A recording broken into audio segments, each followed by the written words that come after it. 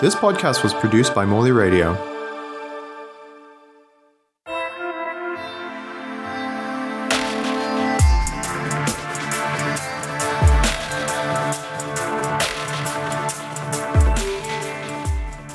Welcome everyone to Artcast. The podcast is a series of informal discussions with professional artists and designers, accompanied by students who are studying with us at the Chelsea Centre.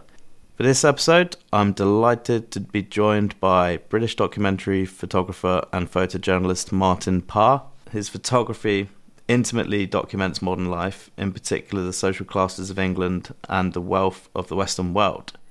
Since 1994, Parr has been a member of Magnum Photos. He has had around 40 solo photo books published and is featured in around 80 exhibitions worldwide, including the international touring exhibition Parr World and a retrospective at the Barbican Art Centre in London in 2002. The Martin Parr Foundation was opened its premises in his hometown Bristol in 2017. This houses his own archive and gallery.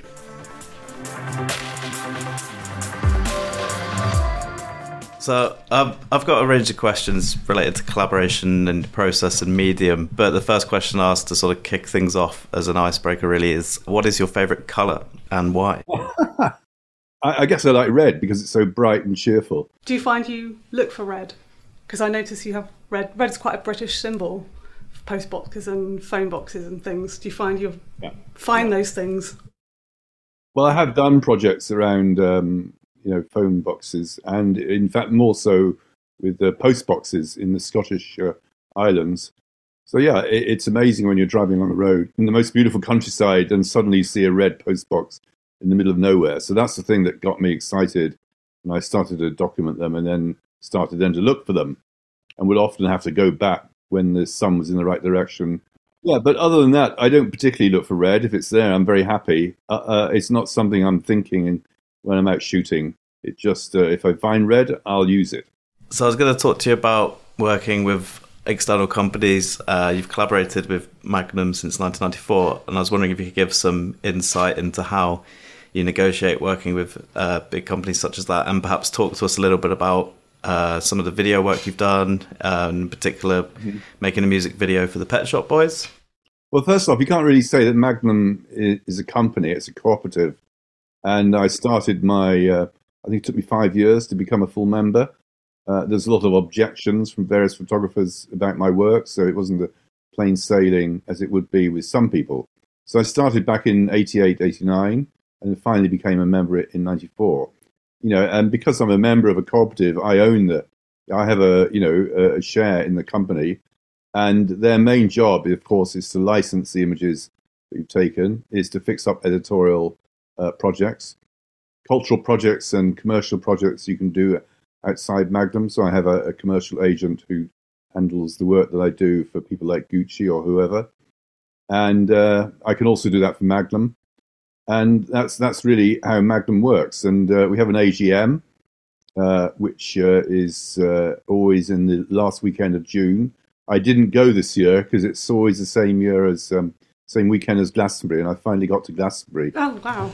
Which I always wanted to go to and always had to miss, as it being on the AGM for Magnum. So that was a great achievement to have finally done. This week we've got the Square print sale. I don't know if you've seen it, where we sell prints which are signed for $100 or £100. You should check it out if you're interested. Yeah, it's just for a week, isn't it? Yeah. Cheapest way of ever buying a photograph of mine, for example, which is signed. And on the filmmaking front, I've done some films over the years. It's something I'd have liked to have done more, but it takes up a lot of time. So it's one of those things where you either do more of it and do it properly, or basically you don't do it. So at the moment, I'm not doing it. I'm concentrating on just doing more still pictures. Tell us more about the films. Well, the best thing to do is to go on my site and look at different clips. I think there's 5 or 6 films there. There's one I did when I toured around England. There's one about a sweet factory. One about called Turkey and Tinsel, where people have Christmas in November, and they go through all the rituals of Christmas Eve, Christmas Day, New Year's Eve, etc. And there's one about a woman who had cancer, and that's ironic because I've got cancer now myself. I've got myeloma, which is basically cancer of the fluid in the spine. So I'm in remission from that. So I'm still able to operate and go out and shoot pictures, which is good. What's the other question? Films. Well, I think the best thing to do is to look at the clips. Have you done that at all? I haven't seen the clips at all. I've looked at other documentaries in your other books. So that's very exciting to hear about the film work. If you choose to do it, there's a lot of blogs on there. There's lots to read, lots to look at. There's even a radio program on there that I did for Radio 3. So yeah, there's plenty going on. Yeah, I had a good look at your website. I particularly like the This England movies and the stuff with John Shuttleworth, who some of us remember better as Jilted John, but that's going back a long, long way. That is indeed, you're right there, yeah. I mean, I thought This England summed up the way you approach your photography in terms of sort of getting really close to people, and in This England you're talking to them, and in the photo series you're taking photographs of them. Over the years, have you got into any scrapes doing that? First off, it's called Think of England. Oh, is it Think of England? Sorry, I thought it was the film. The film is called that, and indeed the book has got the same name. When I was shooting the book, I was using a macro lens, looking, if you like, for cliches of English life. And to come on to your other question, of course, you do end up sooner or later with someone criticizing you or saying, I don't want my picture taken, it's against the law. But generally speaking, most people are quite happy to be photographed. But inevitably, if you're out on the street, you're going to come across someone who doesn't like it, and they'll make their position very clear. But that's just it's an occupational hazard of being a photographer. And it's one reason why maybe some of the photographers we have here don't like photographing strangers, because we find it too intimidating. Is that right, students? Hello, students. How do you feel about photographing people in the street? I was intrigued by the fact that you're starting to use telephoto more, at least. That's what I read the other day, and whether that was as a result of them not having to get quite so close to people. Well, that's one of the benefits of telephoto, but I didn't do it just for that reason, because I still go out and shoot pictures of people close up, like I did at Glastonbury or whatever. But I wanted to really experiment with the telephoto to see how it translated into images. It's not something that's used very much in the documentary fine art world. And I did a book called Beach Therapy, where you can see those pictures and the experiments that went with it. But I still do use it quite a lot. This summer I was using it quite a lot when I'm out shooting. But I have the other camera, the other wide angle 2470 zoom at the same time. And the beach is a recurring theme, isn't it? It's something you go back to again and again and again. Yes. I mean, it's when I've got a new lens or something to explore, I usually go and look at the beach as being an opportunity to photograph. So yes, I've used it as an experimental laboratory. Nothing to do with your time at Butlins then? Well, it is, because I like my time at Butlins. I had a good time there. Remember, as a kid, I wasn't taken to seaside resorts. So I'm sort of catching up with my parents were bird watchers, so we always went to marshes, and if we went to the coast, it would be to a beach with waders on, but no amusements. So I've been catching up for the rest of my life with beach holidays. And I think part of your inspiration, isn't it? Is it John Hind, his postcards? Yes, well, I like John Hind postcards. The bright colours are very attractive, and I discovered those, of course, when I was working at Butlins. Yeah, because he did some work with Butlins, didn't he? He did. He did all their postcards around the late 60s, early 70s, which is just the time that I went to Butlins, first as a black and white walkie and second as a colour one. So you were actually a photographer at Butlins at the same time, were you? That's right, yeah. And do you think that helped you learn how to interact with people? Yes, I mean, it's a great experience. And that's one of the things that came out of that, is getting confidence to work with people, doing their pictures, knowing what they wanted. Heads together was always the thing that worked. If you're doing a picture of a couple, make sure their heads are together.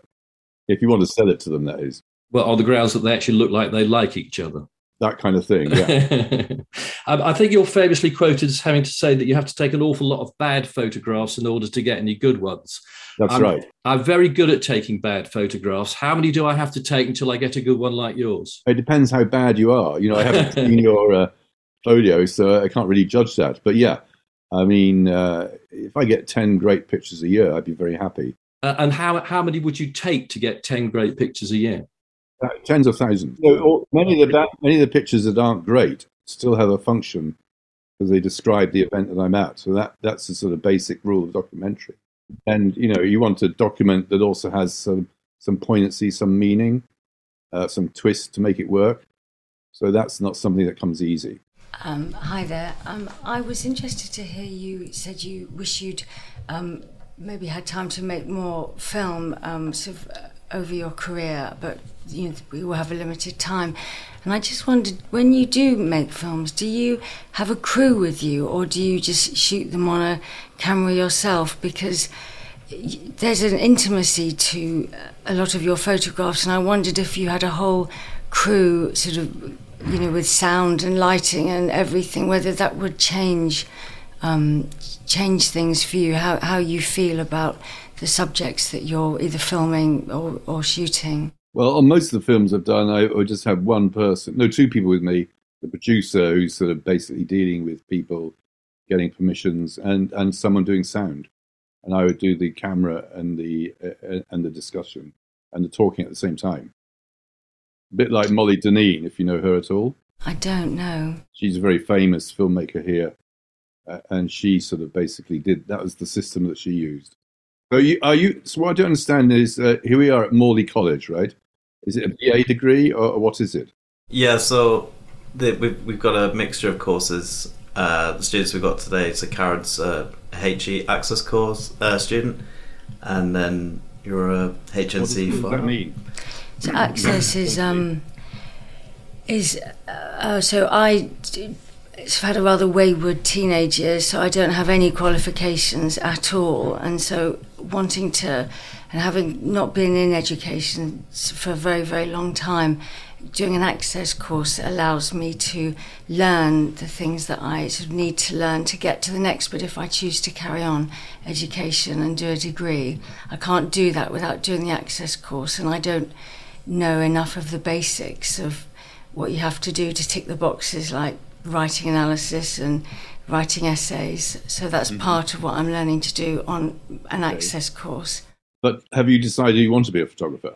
I do take pictures, and I always have done. And I used to work with a photographer, and I really enjoy it as a hobby. And I think that's part of what I want to continue to do. I'd like to learn sort of more about it, so rather than just going off on my own. So, would you then go to a BA course? I could do that. I mean, that is an option. After doing this course here, there's lots of options open to me.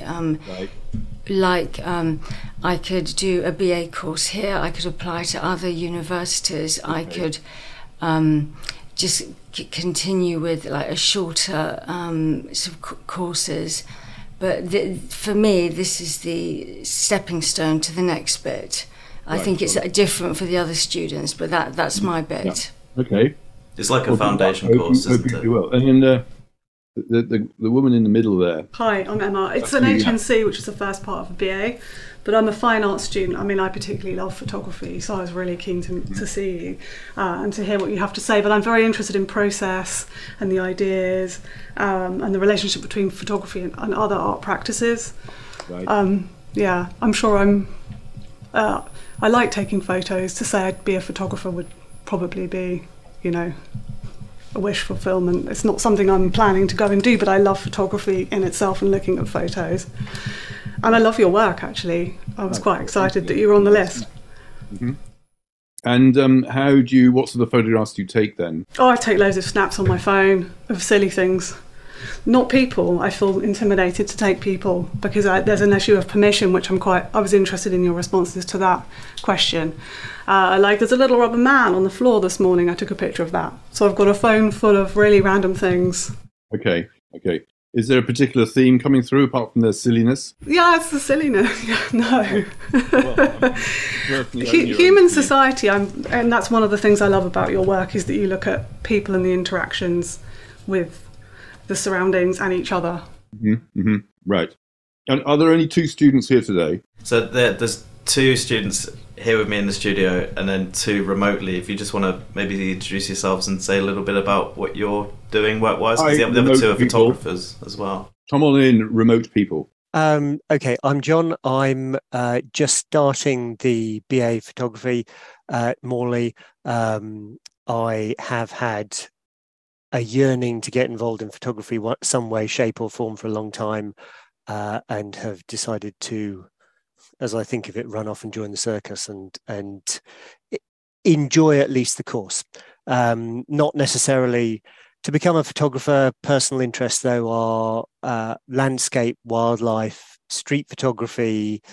I wish I was better at portraiture, but there you go. And interestingly enough, for what you were just discussing, I was roughed up on Sunday verbally by someone who deeply objected to me taking their photograph because they were included in the street scene I'd taken. I also have an interest in architectural photography and the sort of. So this guy who came up to you, what did he say? I mean, it was a general shot you were doing. You weren't even doing a shot, just a film. Yeah, I mean, he was leaving a car park, and I was taking a photograph across the car park to the River Thames beyond. But very unhappy. He got out of his car and very unhappy. I was a disgrace, and I had no right to take his photograph. And I'm sure you've heard it all before. You have the right to photograph anyone in a public place. Yeah. Oh, interesting. Legally, by the way. So always bear that in mind. It didn't seem like the type of conversation I wanted to sustain by coming back with that, but that was what I thought was the case. But thank you for the reassurance. Can I quote you next time? Did he ask you to delete the picture there and then? He did. And did you? I did, simply because it was a way of ending the conversation. I didn't feel I really needed the picture. And he was, at the time, he was just being verbal, but he did seem very, very annoyed. Yeah, well, I think you did the right thing there, because these things do happen, unfortunately. A lot of the time, people are very pleased to be photographed. So, there's another side to this sort of whole discussion, really. And are you in the first year of the BA course? Yes, the BA course is delivered, as you probably know, High National Certificate functions as the first year of the BA, High National Diploma second year, and then the BA top-up, as it's sometimes called. And I have literally just come into the first year. Morley splits the course part-time all the way through, and I'm in the first part of the HNC, having started last month. Out of curiosity, what do they get you to do straight away when you land in the course? Lighting. Lighting is where we're beginning. Really? Yeah. Just lighting? In the studio? Well, it's lighting in the context of portraiture, but it's using it to some extent. It's a kickstarting the way you think about how you're using photography, both on location shoot and in studio photography. Sounds a bit old-fashioned to me. I mean, I get people out shooting straight away. We are. It can happen later, as and when required. If you're a studio photographer, then there's an argument for doing some lighting. If you're out the street, then it might be good to get to know how a flash cam works, because that's something you're going to need at some point in your life. That would be my lighting exercise. Get a flash gun and see what you can do. Thank you for that advice. I know a secondhand photography shop I will be visiting at the weekend, but yeah, I'm. Sorry, this is not quite the conversation I was expecting to have. But I'm interviewing you now, see? Sorry? I'm interviewing you. Yeah, no, I had noticed you were doing that earlier. But I mean, we do get parallel work. So it's live shooting in sort of theory mornings, live shooting in the afternoons. I had a question for you. Go ahead. I was going to ask you, obviously, there are things you're well known for. You've obviously got broad interests. Are there any techniques, types of photography, or subject matter that you wish you'd had a bit more time to get back to, or you want to get round to, if you see what I mean? Well, if two of the things that were on my bucket list were the Royal Garden Party and Glastonbury. So I did Glastonbury this year. That was great. And, I sent a print to Emily, Evis. She was very happy. So I'd met up with her before. So, I got a personal invite to go, which I think is going to be extended to next year as well, which is a drag because the Magnum AGM is this year in London. So Again, It always happens. Yeah, it always happens, but it has to be, because recently I got given a CBE, and the palace was so full with the investitures, they basically wrote to me and said, would you mind taking it by your local Lord Lieutenant? So the next week, in fact, the Lord Lieutenant of Bristol is coming in to hand me out my CBE, the medal, whatever it is. I have no idea what it is. But what they did say is, if you do that and not come to London, we'll give you 3 tickets plus your own guest to the garden party. So off we all went with my wife and our daughter and her girlfriend. And I had a great time shooting away. But of course, I can't use them, because legally you're not allowed to show pictures taken in the garden party. So what I'm doing now is whenever I do a talk, I'm going to show these pictures just so people can see the censored pictures. I think it's a bit bonkers, really. So, I mean, maybe, I could have them published in Australia. No one would notice in the palace. So, yes, I have now got censored pictures, which I can't show you because I don't know where they are on the computer. Was there anything surprising that came out of taking those? Not really. It was as I expected. What you don't realise, if you go to a garden party, you think, oh, it'll be 100 people. There's 7,000 people. And they're all queuing up for the cakes, and the sandwiches are pretty good. And the queues for them are pretty big. And that's it. You just wander in, and then a royalty comes out, I think this year, and they all sort of queue up and line up because the Queen was no longer doing it back in May because she was very unwell. So they had William there. So that was okay. And I can't remember. Yeah, I think just William was the main star. I didn't bother queuing up to try and get anywhere near him. Did you take a picture of him with your telephoto lens? I didn't even bother. No, I just took pictures of the punters, all 7,000 of them. I probably not with everyone, but and I had no problem, by the way, in getting permission to take people's pictures. I just took them because everyone's taking selfies left, right, and centre. You can imagine. Yeah, you made a series called Death by Selfie, which was compiled into a book, and you stated that India was the biggest selfie-taking country on the planet. Is that sort of an anecdotal experience, or have there been research into that? That is from experience, because the only 2 countries that would have any chance of topping that number is China and India, and I've been to both a good few times, and there's no doubt about it. The Indians are more crazy about taking selfies, and if you go to Wikipedia, Death by Selfie, you'll find India. The numbers there are always way ahead of anyone else. So I therefore assume if more people are being killed by taking selfies, more selfies must be taken. So that's what sent me to India to get a whole load of selfie pictures put in that book, which you may have seen.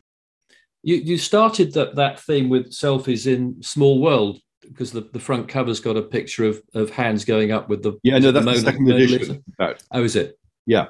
So yes, by the time the second edition came out, which was maybe 10 years ago, the selfie had really come into being and was very popular.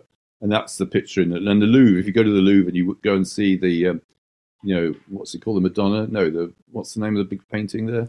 Mona Lisa. Yeah, the Mona Lisa. You can hardly see it because there's 10 people in front of you trying to also take a selfie. So yes, it was a good place to do, phone pictures of Mona Lisa. There is a trend, isn't there, for trying to get smartphones into professional photography. Is it something you would ever dabble in? Yeah, I mean, the phone quality is getting better and better. So, yeah. One thing about a phone is that it's not very threatening. So if you are trying to sneak pictures on the street and you're intimidated by using your big DSLR, then phone is probably the best way to get around it. And, I think the i14 has probably got huge files now. I haven't studied it, but they're getting better and better all the time. So you're teaching photography. I haven't interviewed you yet. I'm in the final throes of my time at Morley College. I'm doing the BA top up. So I started in 2016 by going around one of your exhibitions with the swan upping and really? the city. The one in the City of London. Great. Yeah. I did. It was in Tower Bridge Gallery. Oh yes, I know. Yeah, inside. Yeah, I know that. And when I was having to sit my interview for that, yours was the exhibition I went round to write up my. Oh, very good. Well, thank you. My report on that, and you helped me get into Morley, so thank you very much for that. Great. But you just say you're retiring. Well, I'm not retiring. I'm finishing my BA, so I've got this year and then next year. Oh, okay. Oh, right. So you're a mature student. I am. And you're about. And do you hope and expect to generate any income from photography when you leave? That's the plan. I spent most of my working life actually producing videos. I'm an ex BBC journalist and video producer, and I sort of had a bit of a midlife crisis, and then looking after children about 5 or 6 years ago, I decided I wanted to reinvent myself as a photographer. Basically because I spent a lot of time carting around video gear, getting it all set up, and thinking, actually, if I was a photographer, I could have taken several photographs and got out of here by now, right, rather than having to do all the paraphernalia that goes with it. I'm a huge fan of yours. I like to put humour in anything I try to do, although I should also accept that I think there's another great quote I thought from you, which was you said some of it spent your entire career making serious photographs disguised as entertainment. Well, yeah, that's basically an accurate depiction. I mean, I say my priority is to make an entertaining picture to draw the person in, bright, colourful, with a quite an interesting composition, and then behind that there is also some politics there if you want to read into it. But I don't sort of throw my politics first into the hat as being the main thing to draw people in. I think my main responsibility is to get an interesting photo. Yeah, and I guess that's evident with the Everybody Dance Now series, where you're really engaging with communities across the whole of society, various different forms of informal and formal dance. But there's obviously political undertones with all forms of music and musical genres. I think they're there if you want to look for them. So tell me, what niches in photography do you think you can generate enough to be sustainable in? I'm sort of looking at a combination of things. In terms of documentaries, I'm looking at dogs and dog walkers, right? Because I think that might be, in terms of a Martin Parr-esque occupation. And do you know the book by Keith Arnott called Walking the Dog? No, I don't know that one. There was one. There is a book on people with their dogs, which is very good, by Keith Arnott. Right. So do check that out. I think you'll enjoy it. There was one called Dogs in Cars, which was set up. They're all set up shots, because we all know you shouldn't leave dogs in cars. Mm-hmm. And it's by the he runs a small publishing company. In fact, it might be a large publishing company, but it's a side niche of it. And it was the latest Photo London I went to. Not Cafe Royal. No, I don't think it's Cafe Royal. I'm trying to remember it off the top of my head now, because I very nearly bought Gary Lewis, someone like that. Could be. I can't remember off the top of my head. But there are lots of, Elliot Erwitt, all that. I've got his dogs books. I've got Dogs in Photography.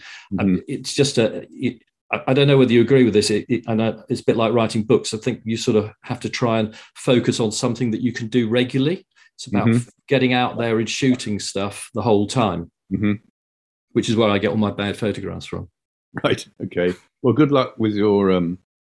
So you'll be leaving in May. This is your last year. No, it's a 2-year course, because it's part time. So we do 1 day a week. Okay, right. So I've got this year and next year. So we've got a big, supposedly have an exhibition in June of 8 prints, which we then have to produce, and that's our sort of job for the year. It actually seems to get a bit easier in the final part of the BA as opposed to the HNC and the HND. And your journalism career has just basically stopped. Well, my journalism career stopped quite a long time ago, actually. I used to work on, I don't know if you remember John Craven's Newsround. Yeah, I've worked on that as a reporter and journalist on there, and then I went into video production after that, and I did that for 20 odd years. Wow, pretty good. Okay, well, good luck. Thank you. Dogs that are irresistible, and have you got dogs yourself? I've got a golden retriever who I'm desperately hoping is going to keep quiet in the house. If I have to disappear at any point in time, it's to shut him up. Have you seen William Wegman's work as well? I have, yes, with Man Ray and Fay Ray. Mm-hmm. Yeah, I just only wish my golden retriever was as well behaved as they were, and I'd get some more decent shots out of him. I was going to ask about if you were thinking about ever doing another cost of living project, especially considering as the gap between classes seems to be going only one way. Probably not, actually. I mean, that's something I did back in the 80s. And so nowadays, I'm somewhat limited with my disability as to what I can shoot. So it's easier for me to sort of go around events like Glastonbury, going to the beach, going to the seaside, going to different events. That's an easier life for me than actually trying to pin down.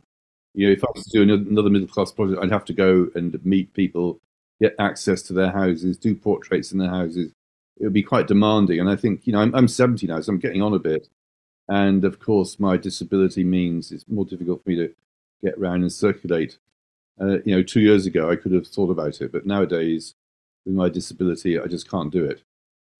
The answer is nice idea in principle, but no.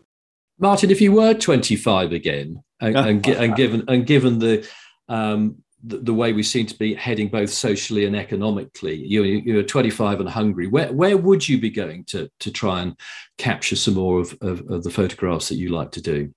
Well, I would have done exactly what I did, which is, first I moved to Hebden Bridge, which I enjoyed. It was, a declining mill town, but up and coming as a tourist location. I don't know if you know Hebden Bridge at all. Vaguely. And then we moved to Ireland because my wife got a job as a speech therapist in County Leitrim. Then we moved back to Liverpool, and just down the road is New Brighton, shabby but yet engaging. And that's really what I did when I changed to colour. And that's still my most popular work. The New Brighton Last Resort book. It's on its 8th edition or something. It keeps selling and it keeps ticking over. So I couldn't have chosen anything better. And why do you think New Brighton did take off with people? Was it because actually it sort of got critically challenged? Well, yeah. The people in Magnum, like Philip Jones Griffiths, who led the campaign against me, they thought this is a cynical Thatcherite overtake. The phrases they use. These are all published, the letters from Philip, in a book called Magnum Manifesto. So if you want to read them, you can do so. And of course, not only that, but a lot of people didn't like it. But since then, people have mellowed. I think I sell more prints from the Last Resort project than any other by far. So they keep on going out the studio. So I'm not complaining about that. Because, there was labelled patronising, wasn't it, at one stage? Yeah, everything. You name it, I had it thrown at me. Yeah. And I think there was the other classic quote I quite liked was the fact that you said, what do you expect? It was a rundown holiday resort in just outside Liverpool.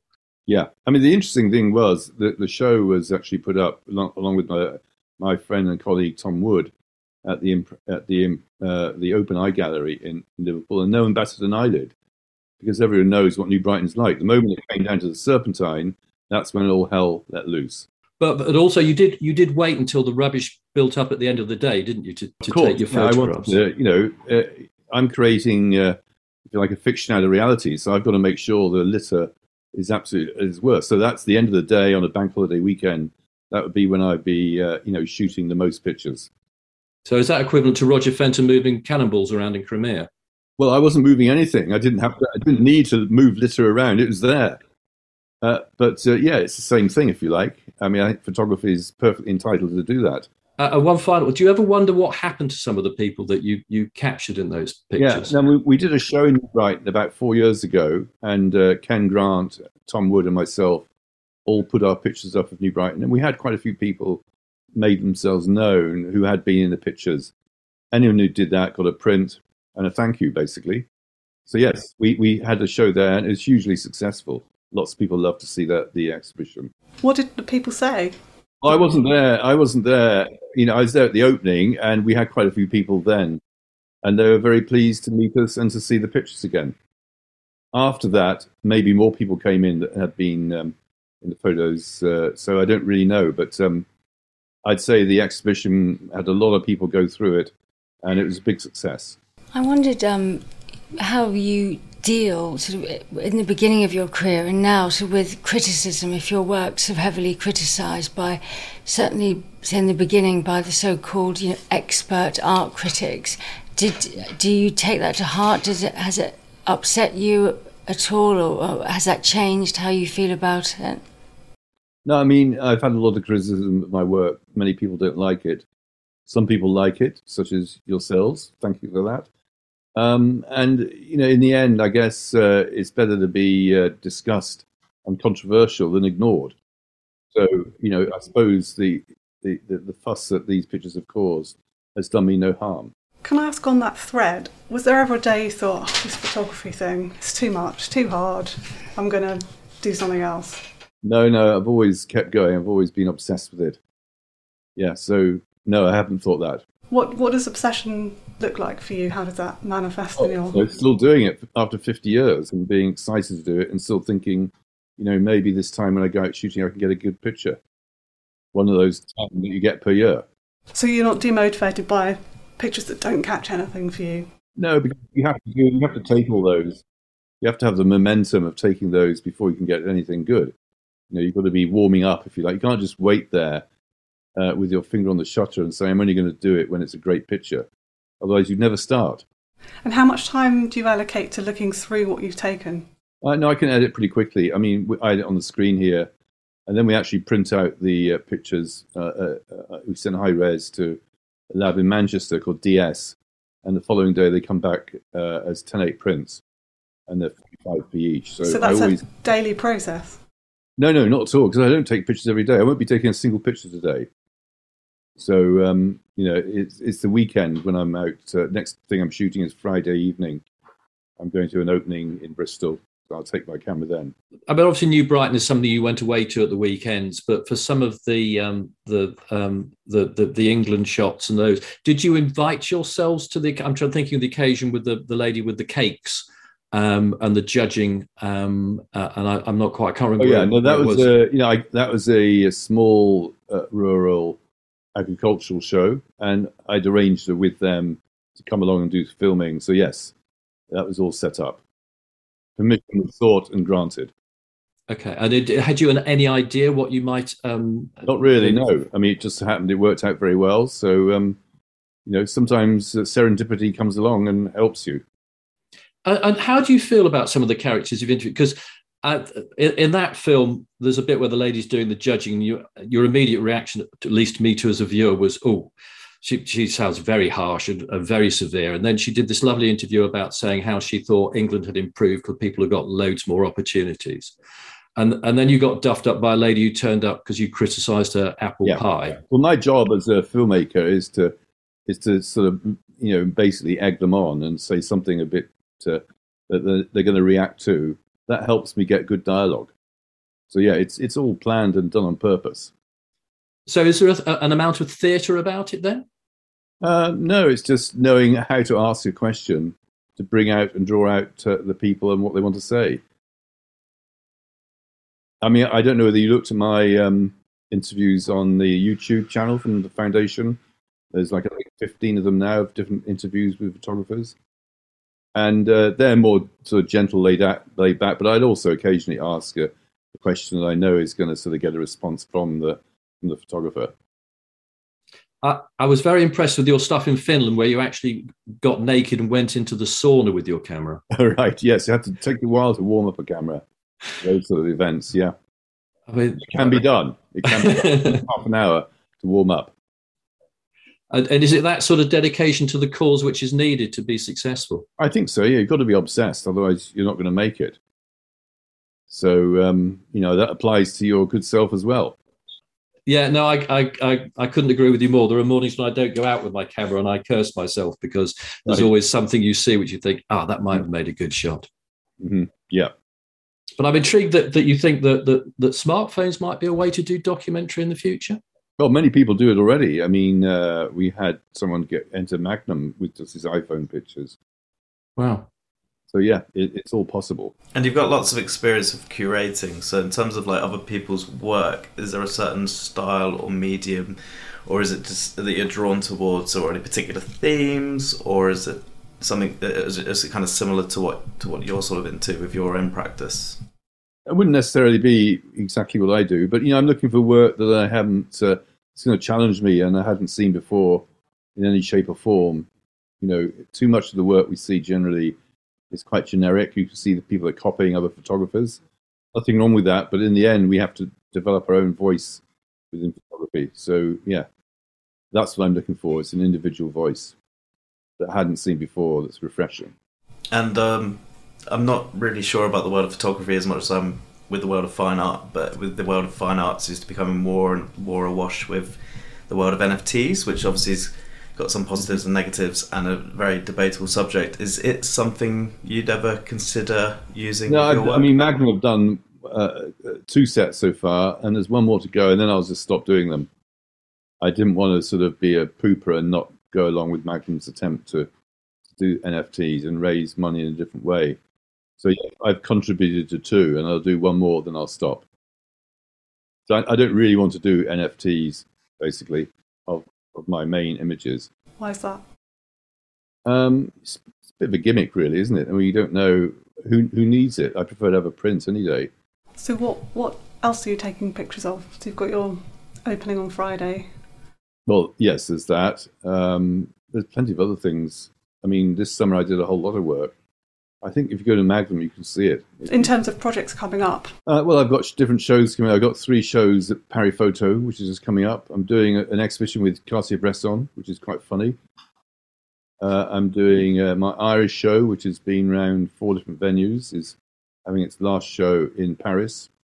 And I've also got up at the moment in the Magnum Gallery a project called Deja Vu, where they've linked some of my pictures with anonymous pictures from the collection done by Lee Schulman.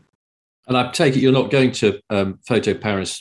No, I will go to that, yeah. Oh, will you? Oh, good. Mm-hmm. Good. Well, we might see you there, because we've got a school trip out to Photo Paris. Right. What days are you going? We're going Thursday and Friday. Oh, right. Good. So you're going to be rushing around trying to see everything. Well, I mean, yes, I think so. I presume I haven't been to Photo Paris. Is it much bigger than Photo London? I think well, it's in a temporary position, but I think it will be bigger. It's certainly more important than Photo London. While the Grand Palais is being done up, they're in this big tent by the side of the Eiffel Tower. So I haven't been, so I assume it'll be pretty big. They can't really make it smaller because they lose the income. So yeah, that's my guess. And which days are you going? I'm going Monday to Sunday because I've got lots of openings and lots of book signings to do, talks to do, etc. I'll have to bring my book out and see if we can get you to sign it. In terms of genres, do you think it's important that photographers stick to one thing? They're obviously a documentary maker and a documentary photographer. Do you think that's important that your audience know what you're going to deliver them? Well, I think if you're launching your career, you need a good, solid project that demonstrates your interest in the world out there and how you express that through photography. Otherwise, you're going to be one of these people that does a bit of everything, but is not particularly good at anything. A jack of all trades rather than a master of one. Yeah. We've mentioned smartphones a few times. Do you take pictures on your phone? Yeah, I mean, I took some this morning of some pictures in a book that I need to send to a dealer. So I use it as a very functional thing. So I don't take many sort of real pictures. But, I'm sort of tempted by the iPhone 14 because everyone says the quality is so amazing. Yeah, no, I think they've come on an extraordinary way, haven't they, just in a few years? How would your dream art school be? And what would it consist of in terms of facilities, sort of teaching structure? And I know you've taught yourself a lot over the years, including Helsinki. You did some teaching out there. And if there was a particular handout, just one handout that you give to the students to take away from that day, what would it be? Well, I might give them a very good book, like a copy of The Americans by Robert Frank, or A Day Off by Tony Ray Jones, something like that.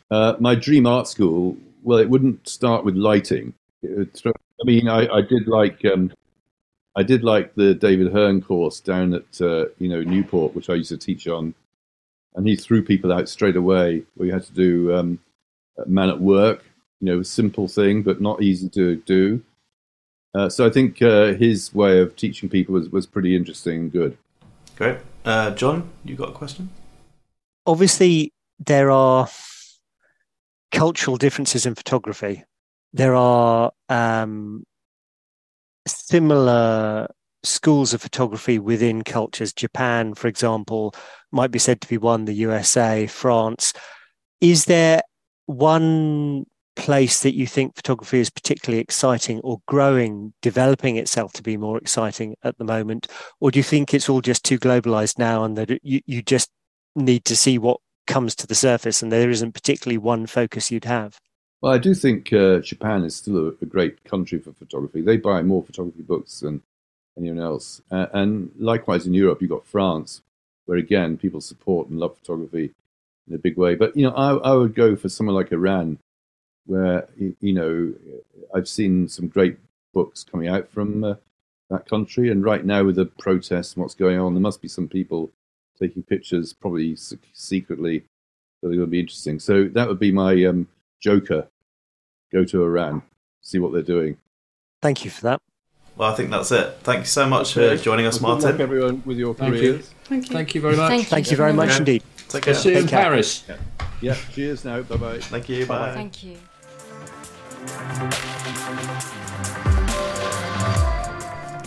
Thank you so much for listening to Artcast today. We were joined by Martin Parr, and we were also joined by Karen Mulville from our HE Access to Art and Design, Nick Gardner from our BA Hons in Photography, John Pettit from our H&C in Photography, and Emma Allen from our H&C in Fine Art. You can check out Martin Parr's work at martinparr.com, which includes recent works, books, films, a blog, an archive, and a shop. The next episode will feature artist Ryan Gander, and I hope you can join us then.